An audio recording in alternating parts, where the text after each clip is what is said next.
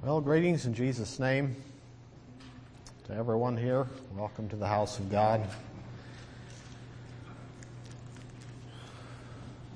It's a good day in the Lord.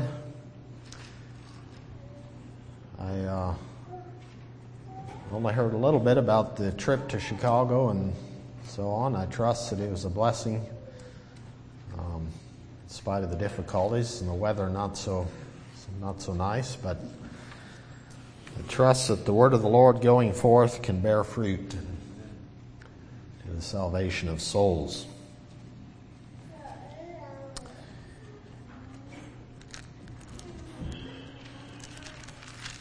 Well, this morning I felt led of the Lord to preach a message to the youth that are unmarried concerning courtship and finding God's plan in marriage. Now, I know that's a very narrow segment of the audience here this morning. I hope you feel special rather than picked on. Finding God's plan in marriage, and I think it was something that Brother Darrell mentioned in his message last Sunday that sort of sparked this in my mind. And he was, I don't even remember the specific comment, but he was talking about what kind of a woman or a young lady a young man should be looking for, something about her character and so on. And that, among other things, set me to thinking, and I realized that I don't think I have ever preached a message on this topic. In fact, I'm not sure if we've ever really had a message just specifically on this. At least I didn't preach one in a good long while. And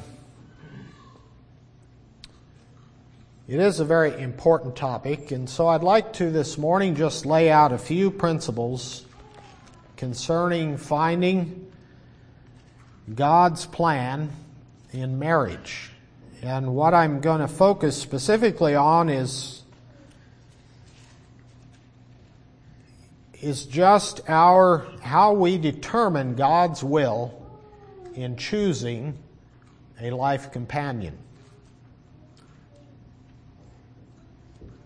I'm not going to be speaking so much on how a courtship should be conducted, but speaking primarily to what leads up to that. How do you determine who you should court? And maybe I'll speak a little bit at the outset here about what I'm calling courtship. Some people, as I was growing up, we called it dating. And the concept was a little too much like the world's concept, I guess, in that the young man is just supposed to look around and find a young lady of his choice, and he goes and asks her out, and they start a friendship, and if things work out well, then they might progress to an engagement and then a marriage. But behind that was kind of the concept that you try this for a little bit, and if it works, great, and if it doesn't, then you start over. You and this lady, if you're the young man, this lady, you kind of part ways, and the young man starts looking for another one. Well, that doesn't seem to fit so well with the biblical instructions and the seriousness of marriage, because marriage should be approached a little more seriously than, say, starting a business. You start a business, and it might look rosy at the beginning, but if things get tough, well, hey, you can always just quit. Just scrap that idea and start over. Well, it's not that way in a marriage. Marriage is for life. Marriage is permanent, and it should be entered into in the fear of God. So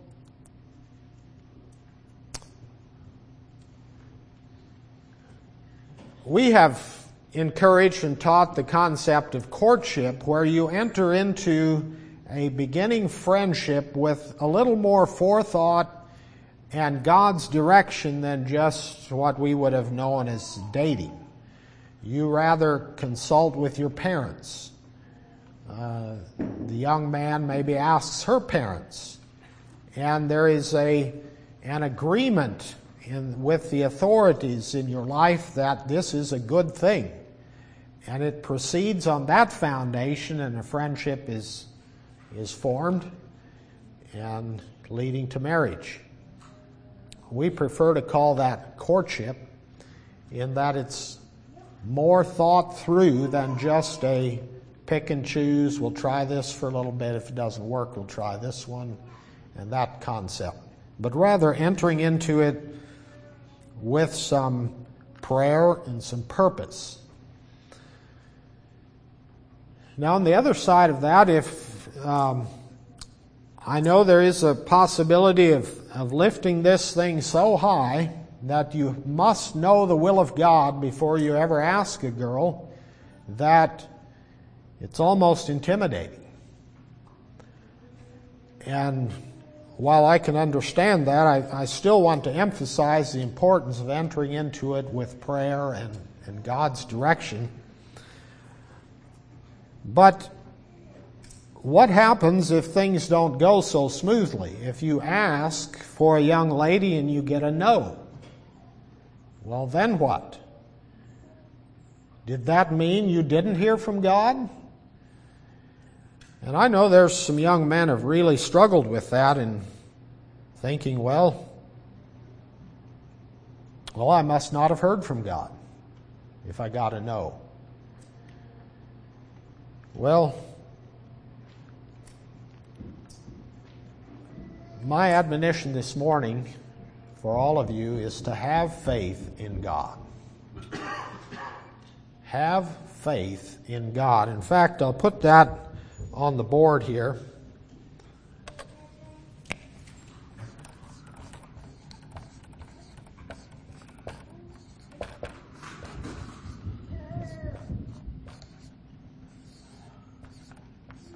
Now, this is an important principle in all of our life, in any decision, any endeavor in life, is to have faith in God. But we're going to think of that particularly in applying to this thing of marriage.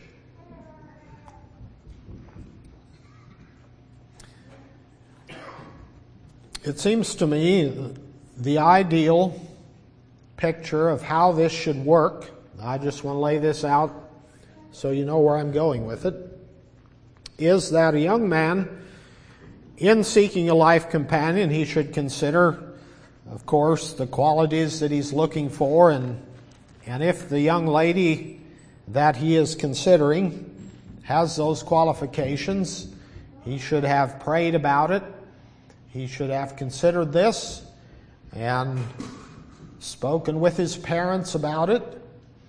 And if he feels clear from the Lord, and his parents are clear before the Lord about this matter, and they are encouraging him to pursue it, he then goes to the next step of consulting with her parents, or her father in particular, and to gain his blessing or approval on this courtship before it begins. If he gets a confirmation from her parents and a yes, then it can proceed to asking the young lady if she would consent. And then she can say yes or no. And if she says yes, the young man rejoices and he proceeds with this friendship.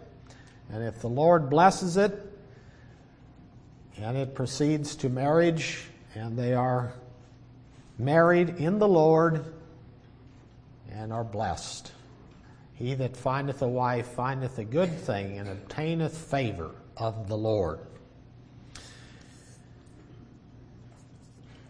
So that, I think, is what we should be striving for as a line or course of action in how this thing unfolds in determining God's will.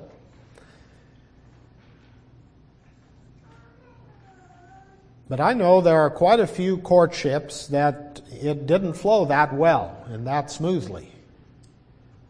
It may hit some roadblocks. Maybe the father says no. Or maybe the young lady says no. And then what? Did this serious young man who thought he was hearing from God, did he really not hear from God? Or what? And there's a lot of emotions tied up in these things. They can really tear at our emotions, and that's just part of the way it is, I guess. You can't get around that entirely. But I would just like to say I don't think the young men should be discouraged, but rather, if they get a no, they should have faith in God, because they should have started out with faith in God. They should maintain faith in God and trust that God does have their best in mind, and not let it become just a complete discouragement, or to even lose confidence or faith in God. I think it's important, in order to maintain faith in God for us, this could be both young men and young ladies, is to reserve your emotions, to restrain them and keep them from going far toward a certain individual. Because if a young man has really set his heart on a young lady and allowed his emotions to go, and just go, and then gets a no, that can be devastating. Or on the other hand, if a young lady has set her heart on a young man and he never asks, well, then what? And then maybe a different young man asks. And then what is she supposed to say? Because she had her heart set. Well, I trust we have mentioned it before enough that you know our admonition is to not set your heart on a certain individual until God has made it clear what His will is for you. And that will spare you from a lot of difficulty. Now, I'm not saying that our emotions don't get involved, because they do. And that's not altogether wrong, but it is very important to have it surrendered and submitted, first of all, to the will of God, and not let it get to run ahead and cause you trouble. The question is sometimes asked, so is there only one person that God has in mind for me? And I've had some discussions and dialogues on this question with other brothers. Is there only one person that's right? And if you go too far down that road, then it puts a pretty heavy burden on you to begin with as to whether you should pursue this or that. And if you miss it, well, then you've missed it. And you've missed it big time if there's only one. And yet, I would say on the other hand, we're not interested in just trying this one or trying that one and see if we, by chance, we can persuade one. No, that's not God's will either. I believe we should simply have faith that God will make it plain which one is for us. Because we only need one. One man, one wife. That's how God designed it. And so, if that's God's design, then if we trust in Him, He will bring it to pass. If we simply allow Him to lead us.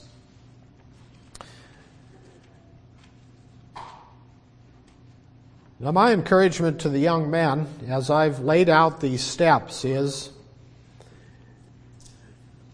this matter of finding God's will, you may have a certain young lady in mind, and you may have prayed about it. You should have prayed about it. You have been seeking the Lord. Your parents have prayed, and you've discussed it, and you're clear with this pursuing, asking a certain young lady. Well, just realize that at that point, God has only shown you part of your answer yet. And if you can keep that in mind as you proceed, you can simply trust that God will open the way as He will in this whole matter of you finding a marriage partner. If you, on the other hand, have set your heart on a certain one, then at any point, if you get a no, that can almost derail you in your confidence in God. But if you have trusted in God and realize that at this point, you only have part of your answer. And the reason I say that is because the young ladies, I believe before God, they have the right, I'm not sure if a right is the correct term, but responsibility to say yes or no. I will go with this young man, or I will not go with this young man. And there should not be a pressure placed upon you that you have to say yes if you're not comfortable. It should be a free choice on your part. And in the Proverbs we read that it's a mystery how a man has a way with a maid. And I think that's referring to how a young man can persuade a young lady to go with him. There's a bit of a mystery in that. You would think that the ladies wouldn't even be interested in some cases. But God has a way of changing and turning the heart. And yet, the young lady has the right to say no. And I believe her parents have the right to say that for her if they're not clear.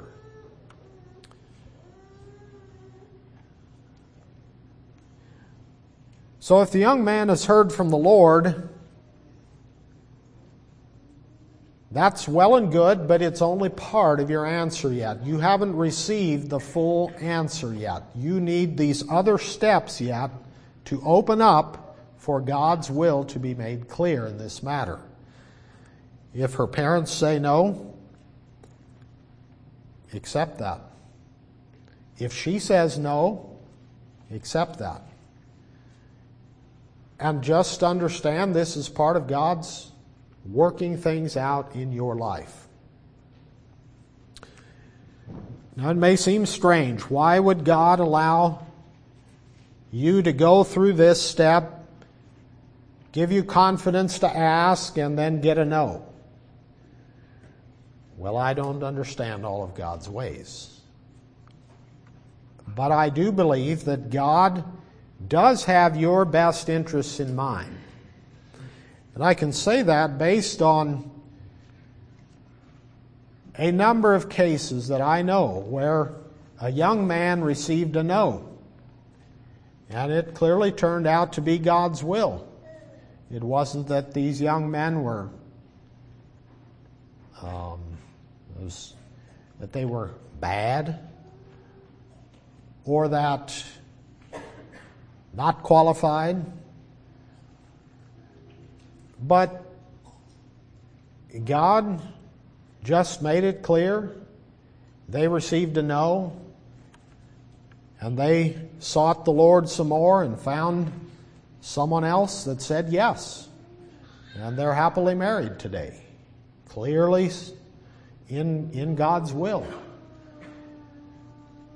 So, why is it that God takes young men through that? I don't have the answer necessarily, but I do believe that, as in many other cases in life, God doesn't give us the whole picture at once.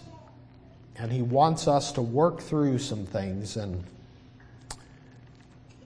if the young ladies or their parents are going to have the right to say no, then the young men have to reckon with that and just accept that this is God's way of showing what His will is.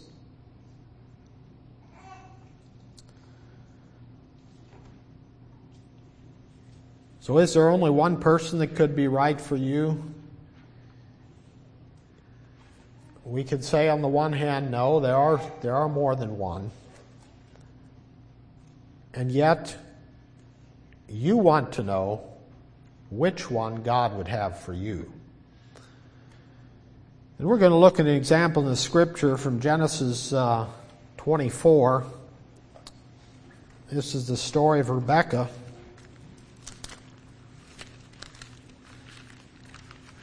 And I don't find any New Testament passage that guides us through a courtship or how this should work. So we're just going to draw a few lessons from this, Genesis 24.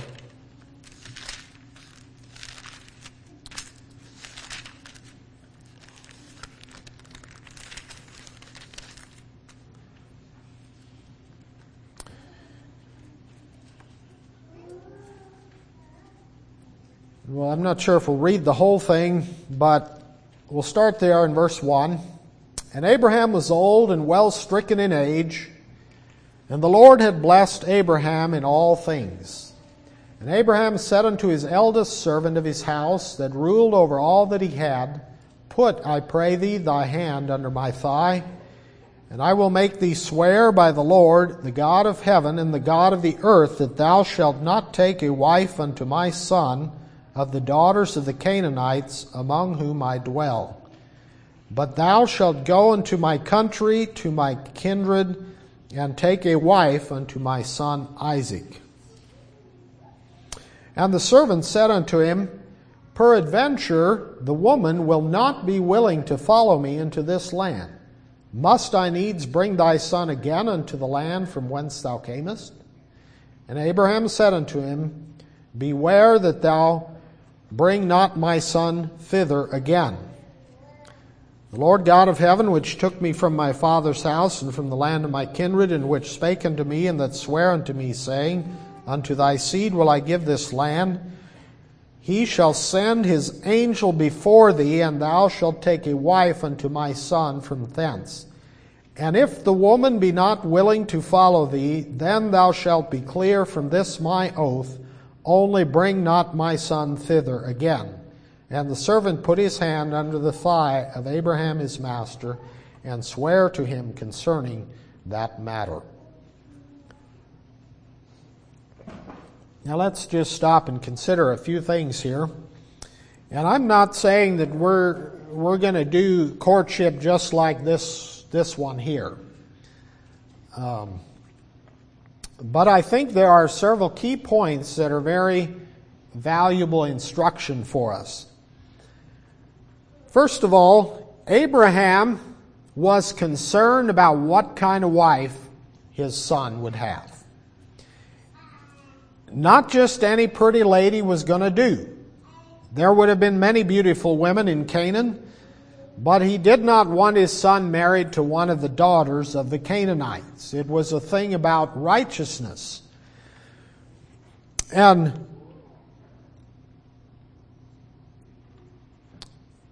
he didn't enter into this lightly. He sent he was going to send his servant over there to find this woman, but he made this servant swear to him concerning this matter. This was a serious thing. And I think we should enter into that in a serious way too. Not in the manner of swearing here, but to make it a matter of diligence in our heart. What kind of lady the Lord would have our son to marry. And a young man, as he's considering that, should also consider that before the Lord. What kind of lady? And I think we can just agree this morning that those who are not saved are not qualified to be partners to those who are saved. That's very clear from the New Testament. Paul had an admonition to those widows he said that it'd be good or fine for them to get married, especially the young widows, he said, should get married. But he made this statement that they could get married to whomsoever they will, only in the Lord. And that would mean they needed to be believers. Okay, so if the person that you might consider is not a believer, they're automatically disqualified. God does not want you to be unequally yoked with unbelievers. However, in this matter, we're probably choosing between a number of righteous young ladies, any of which might qualify as you're considering this. But just note that Abraham had a concern that it be a righteous woman. And of course, Eliezer, the servant here, his question was, what if the woman isn't willing to follow me? Well, Abraham made it clear that he still has these certain things clearly in mind. Do not bring my son to the Canaanites, and don't take him back to this country. I want her to come to our land. But he said this, in verse 8, if the woman be not willing to follow thee, then thou shalt be clear from this my oath. Only bring not my son thither again. Now it doesn't say what he might have done if he couldn't find a lady. But one thing for sure, Abraham did not want him to take Isaac back to that land. So his servants swear.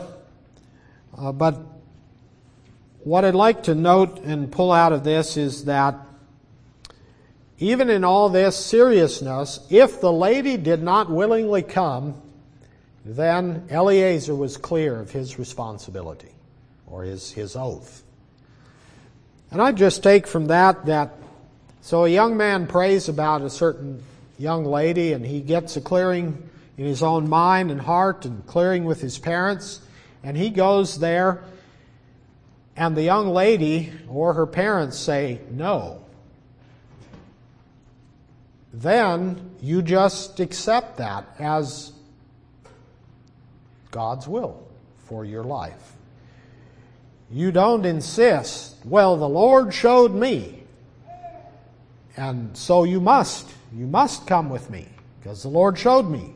Well, the Lord only showed you part of it, and He'll show her the other part. And if it all agrees, then the Lord has given you a clearing. I think that's how you need to enter into it. Well, going on in the story, the servant took 10 camels, the camels of his master, and he made his journey. And in verse 12, he prays. He says, O Lord God of my master Abraham, I pray thee, send me good speed this day, and show kindness unto my master Abraham. Behold, I stand here by the well of water, and the daughters of the men of the city come out to draw water. And let it come to pass that the damsel to whom I shall say, Let down thy pitcher, I pray thee, that I may drink, and she shall say, Drink, and I will give thy camels drink also. Let the same be she that thou hast appointed for thy servant Isaac, and thereby shall I know that thou hast showed kindness unto my master. And it came to pass, before he was done speaking, that behold, Rebekah came out, who was born to Bethuel, son of Milcah, the wife of Nahor, Abraham's brother, with her pitcher upon her shoulder. And the damsel was very fair to look upon, a virgin, neither had any man known her, and she went down to the well and filled her pitcher and came up. And the servant ran to meet her and said, Let me, I pray thee, drink a little water of thy pitcher. And she said, Drink, my lord. And she hasted and let down her pitcher upon her hand and gave him drink. And when she had done giving him drink, she said, I will draw water for thy camels also until they have done drinking. And she hasted and emptied her pitcher into the trough and ran again unto the well to draw water and drew for all his camels. And the man wondering at her held his peace to wit whether the Lord had made his journey prosperous or not. Now, as I read this account, it seems like in this last verse that Eliezer was almost astounded at how clearly and quickly the Lord had answered his prayer. Now, isn't it a blessing if you as a young man get such an answer so quickly and so astoundingly clear? Well, I say, yes, that's a blessing, but many times it's not quite so clear, not quite so quick. And that's okay. I would say this might have been an exception. But what I would like to have us see here is the clear providence of the Lord and the importance of having faith in God. And note what he said in his prayer. Verse 14, let the same be she that thou hast appointed for thy servant Isaac. She that thou hast appointed. Abraham and then Eliezer all wanted God's will and blessing in this matter. And I think so it should be for a young man who sets out to find a wife. He should want and pray for God's blessing, that God would show clearly the one that is appointed for him. And as I read this, they clearly saw themselves as servants of the Lord. Eliezer said, for thy servant Isaac. Do we have a surrendered heart that way? Lord, we are your servant, and we trust in your providence to show what you would have. Now, is it right for us to set qualifications and things before the Lord that if this is the way, if this is the one, then show me this sign? I'm not sure. I'm not sure that we necessarily need to set the qualifications, although there may be a place for some of that. But I would say we need to hold that with a bit of carefulness, in that we can set our mind in a certain direction. Well, it's got to be this way. And then if it's not that way, then we start being not sure. Did we hear from the Lord or didn't we? But I believe in faith we can let God's providence be made manifest. And I believe God will make it plain. As I mentioned, the progression of finding clearing from the Lord, clearing with your parents, going to her parents, and then finally to the girl, all of those should be a yes to get the complete answer from the Lord. And I think this was clearly followed in this whole account.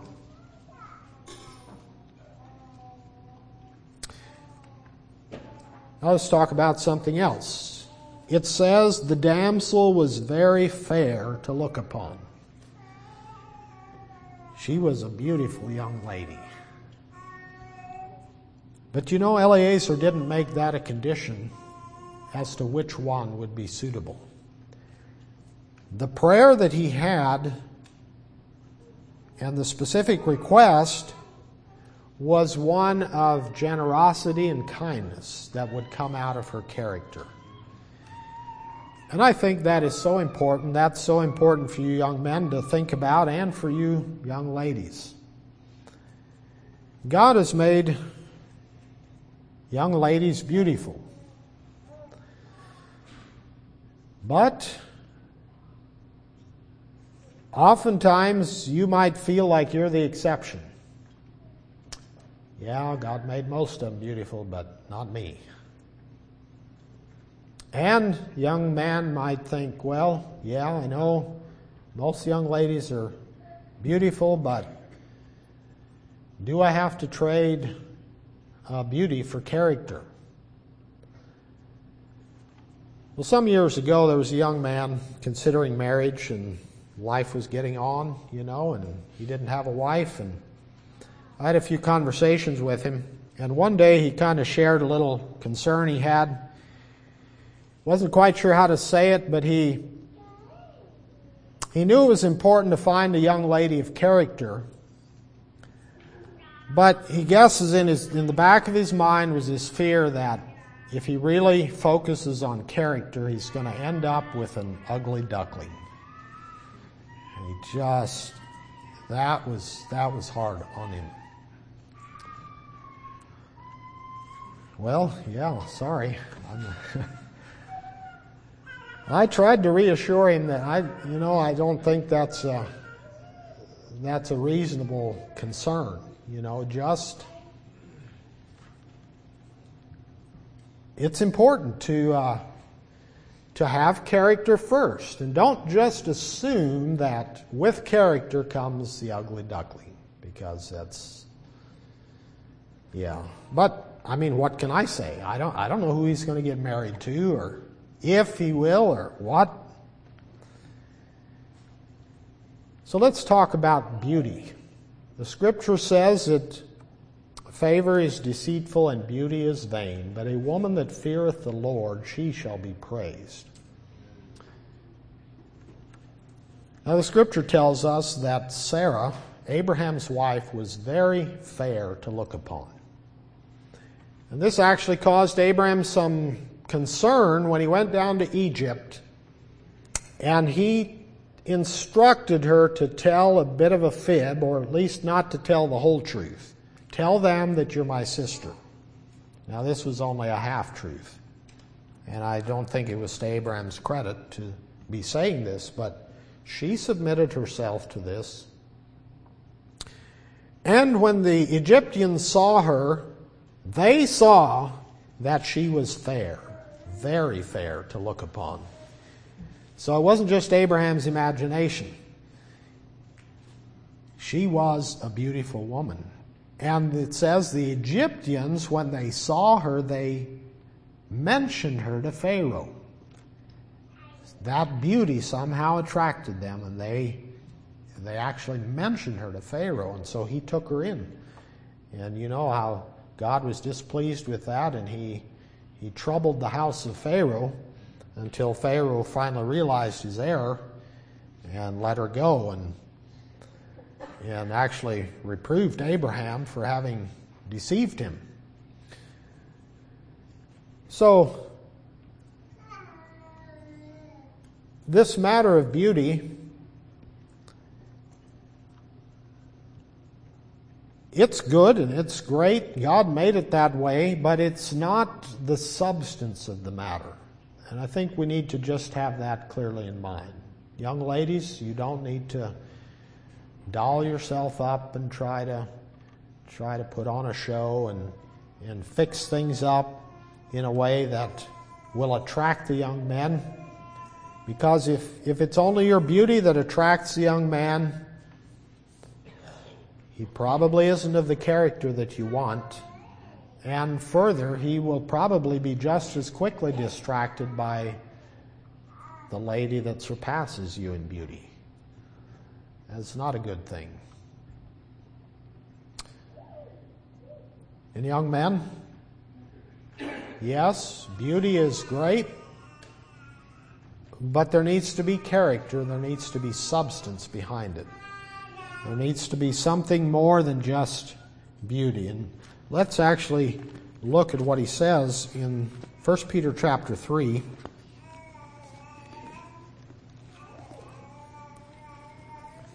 This is a very familiar passage, but it bears repeating here because it even mentions Sarah's name.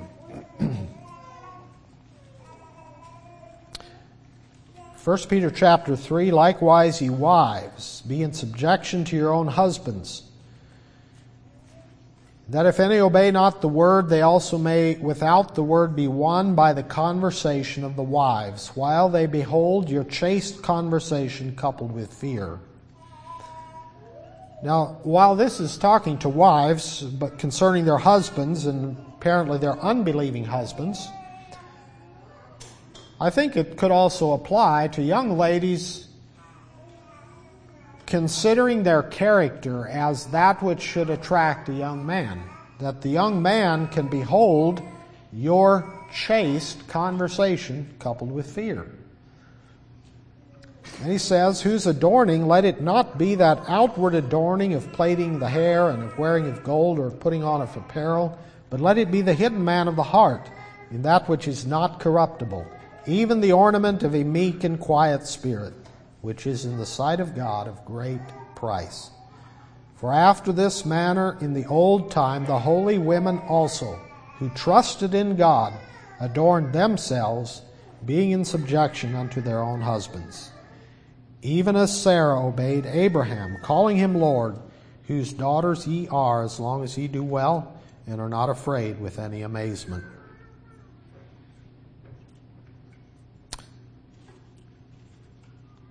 Sarah was a lady of great beauty, but she had something much deeper than that. She adorned herself in the hidden man of the heart with a meek and quiet spirit, which is in the sight of God of great price. So young ladies, seek to adorn yourselves with that inner character, inner quality, the hidden man of the heart with a meek and quiet spirit, which God considers very valuable, of great price. And young men, that's the kind of lady you should be looking for, one who adorns herself, more concern and care for the inward character than for an outward show. Well, back here in Genesis 24.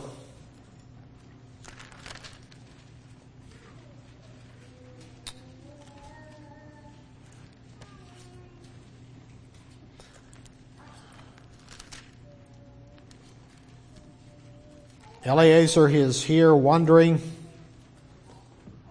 whether the Lord had made his journey prosperous or not. He seems astounded that it was so quickly answered.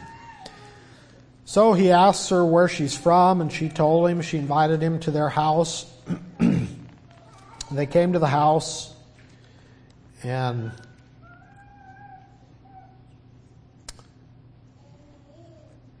let's see, where are we down here? Verse 32.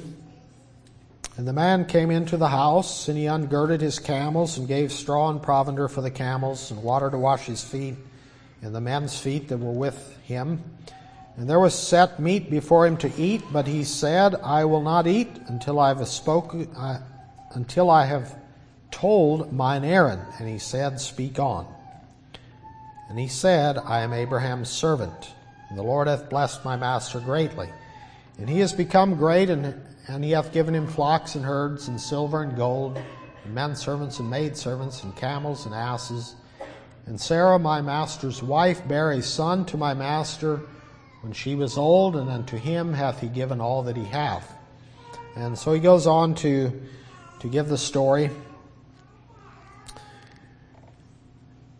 And he explained how he came here and what he had prayed and what he was looking for, and how this woman had answered or done what he had asked of the Lord. And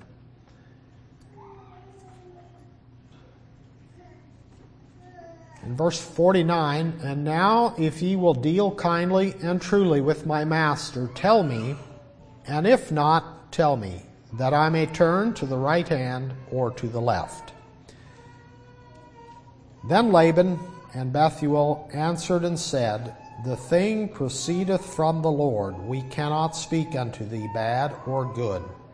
behold, Rebekah is before thee. Take her and go, and let her be thy master's son's wife, as the Lord hath spoken. And it came to pass that when Abraham's servant heard their words, he worshipped the Lord, bowing himself to the earth. Now there he secured the parents' permission.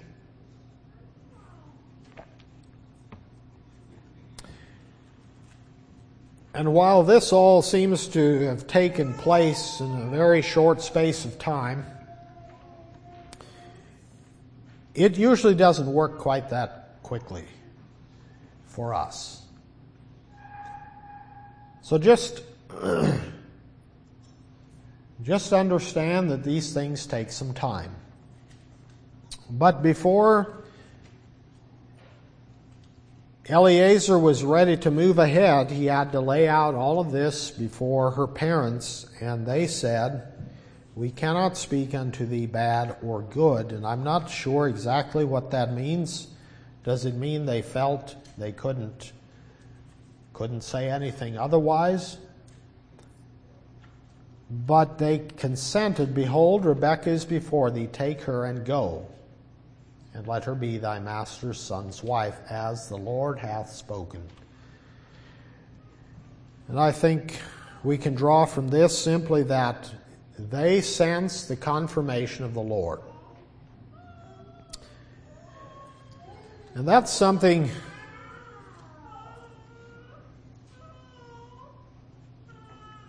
that is, I think, very important in this whole matter, as I've been emphasizing the matter of trusting in God, trusting that God will lead, trusting that God will turn the hearts as He desires for it to be. And here the parents were persuaded, as the Lord hath spoken. Somehow in all of this, they simply rested in a confidence that this was God's will. And I think that is important for the parents, the lady's parents. When a young man comes asking, there needs to be a settled confidence that this is the Lord's will. And Eliezer here was ready to turn to the right hand or to the left, or to go somewhere else if he gets a no. It seems even after this amazing confirmation from the Lord, he was still willing to go left or right if they say no. Somehow they sensed that it was of the Lord. And I'd just say, as a matter of speaking to parents, or even to the young people, how is it that we finally make a determination whether it should be yes or no? That's not always easy. It's not always easy, especially for the parents of the young man. Of the young lady. If the young man comes and asks the father, "So, can I court your daughter?" Well, that's a big question. And many times it simply comes down to trusting what the Lord would have us to say, yes or no. And sometimes it's no, sometimes it's yes. We may, in our mind, think through a whole list of reasons why we said yes or why we said no. Some of them not easy to explain. And for the young man who gets a no, his first thoughts would mean, "Oh, I'm rejected. I'm rejected." Well, in a sense, yes, I guess. But it doesn't necessarily mean that his his character is inferior, or it may be just as simple as it doesn't seem like it's the right, suitable match. And you just don't have a clearing from the Lord. There may be times when there are obvious reasons or why you would say no. And you might say that to the young man, but on the other hand, maybe you wouldn't. And when it comes down to the young lady, when she says yes or no,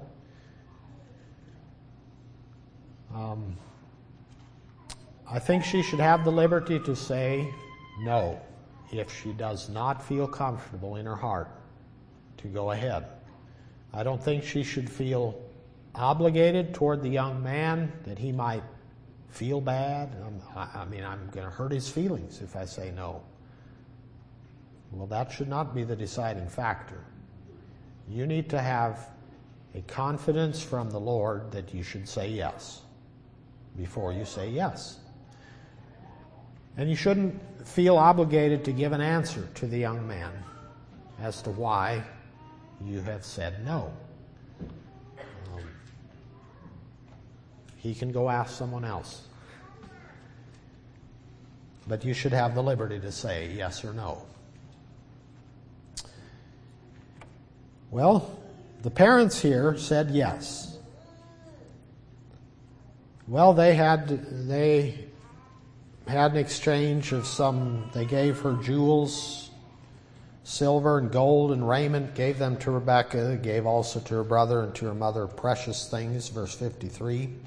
And they did eat and drink, and the men that were with him, and tarried all night, and they rose up in the morning, and he said, Send me away unto my master. Well, then it came down in verse 58, and they called Rebekah and said unto her, Wilt thou go with this man? And she said, I will go.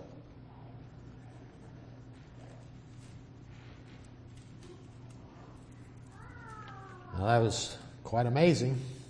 Never even having seen the young man, scarcely knowing anything about him, and he lives in a far country, and she says, Yes, I will go. Now that took some faith.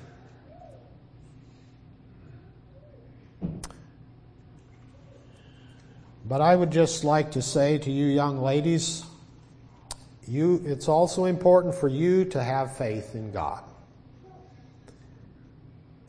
And sometimes the Lord just gives us clear impressions. That's about all we could call it. There's no voice out of heaven that says this or that. But if you're unclear and uncertain, you're not obligated to say yes. You can give it some time. And if you still are not clear before the Lord, you still don't have to say yes. It would be my persuasion that you should have a clear sense, or at least a reasonable feeling and a settledness in your heart that this is okay, this is good, this is right. And I know I'm speaking to some with varied experiences here, and some of you that have been married for a brief time, some for a long time. Maybe your impression was very different. Maybe when the young man came, you had a ready answer. You had decided long ago that the answer would be yes when he comes. Well, that's fine, I guess, if the Lord has opened the way on everything else, but it's not always that way. Sometimes it's a little bit of a new thought. This young man, maybe I don't know him that well. And all of those things are part of the picture.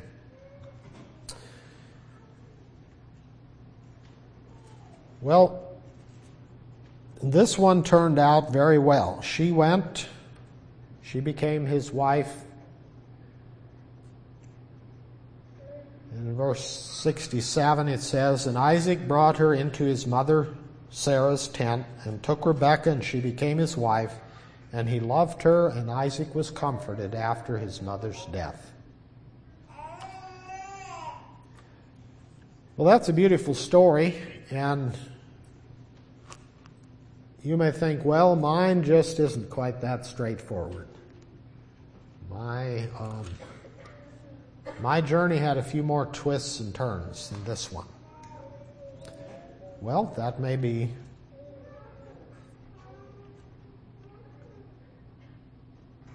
I don't think everyone is exactly the same. But I do believe and would encourage you this morning that if you enter into it in the fear of God, simply trusting in God's providence for you,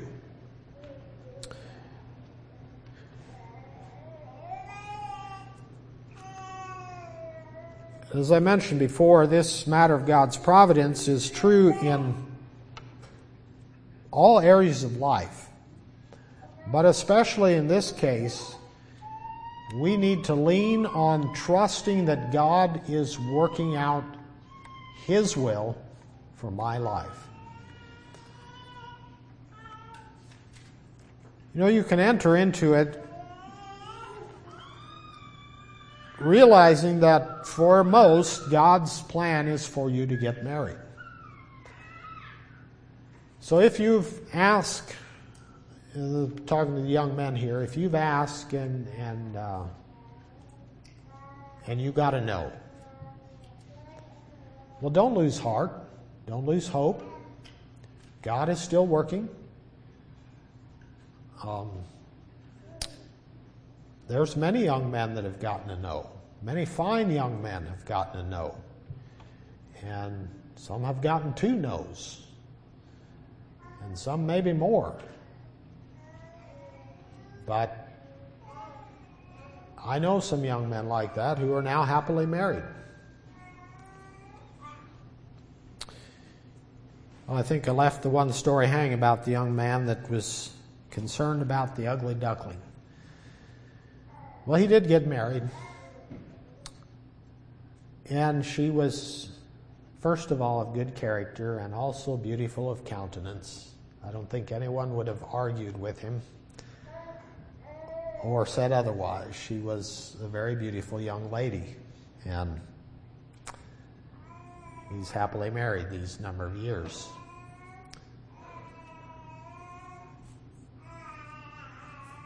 So many of the fears, many fears that you have going into this, you need to just let them rest in the providence of God.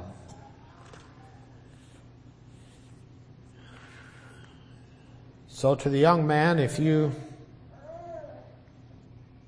trembling, as you probably will be, if you've not gone to her father yet, you may be clear in your own mind, maybe with your parents. You go to her father and just trust at that point that God is working out His best. And if the answer is no, you have reserved yourself to a point that you can accept that as God's will. And if her parents say yes, and then you ask the young lady and she says no, then again, you have reserved yourself to the point where it's painful, yes, but it's not the end of the matter between you and God. It's just, that was not God's will. God closed the door here, and now I need to just seek God further and find His direction for my life. I don't think the man should become discouraged thinking, well, I must have not heard from God,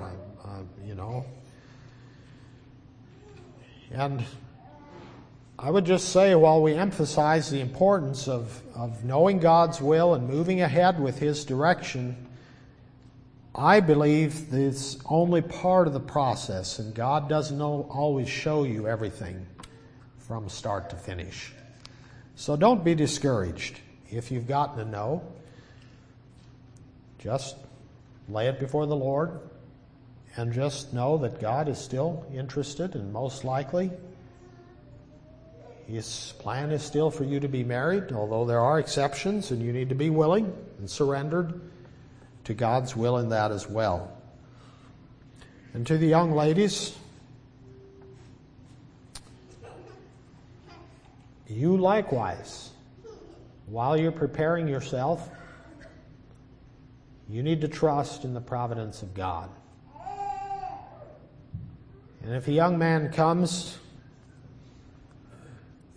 there can be all kinds of pressures put on you. Well, if you say no, he'll be mad at me for the rest of my life, or his feelings will be hurt.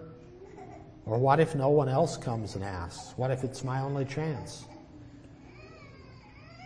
You'll have to lay those fears aside and just consider the matter before the Lord and with your parents and talk about it.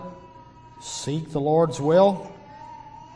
And when you have confidence that the Lord is in it and that you can, with a clear heart, say yes, then you can say yes.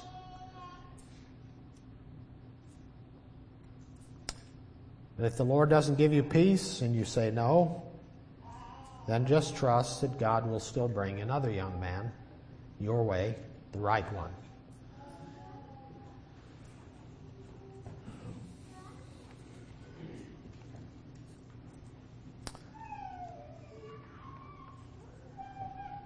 Let me just speak a bit more, I guess, some of my observations.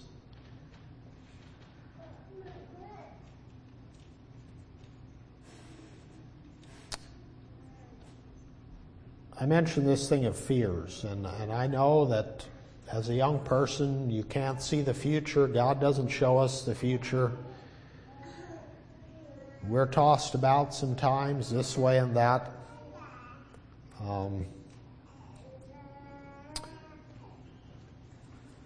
Young men have fears of rejection. They're not sure if they want to go. And after one rejection or two rejections, then your courage is really low and you're not sure. But just have faith in God. Have faith in God. And God will make your path plain.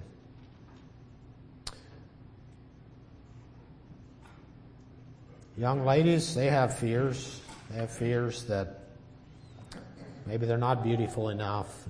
Nobody will notice. Or maybe they're fearful that the young man they don't want is the one that's going to come and ask. And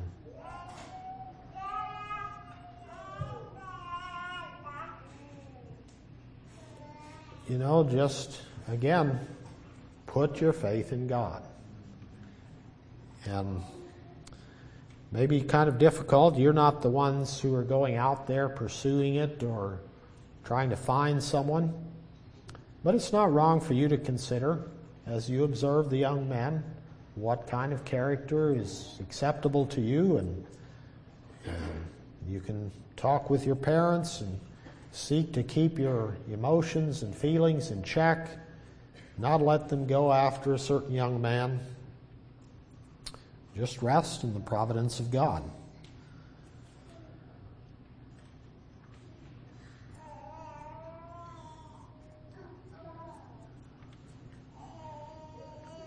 There are, there's lots of illustrations that come to mind.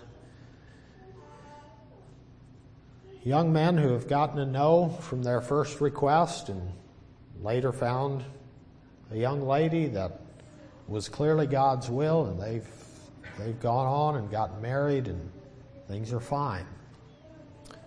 There's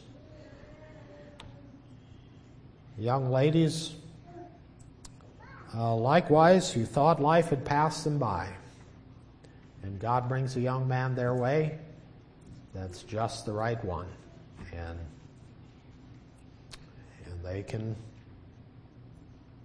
they've been happily married. And of course, I know you know of people who never did get married. maybe some who desired it, and we don't understand all of God's ways. We can't choose their path for them. But again, Paul would even admonish those that they should seek to serve the Lord. In whatever way they're called, they serve the Lord. And that's how we need to approach life. Whatever God's plan is for us, we serve the Lord first and foremost.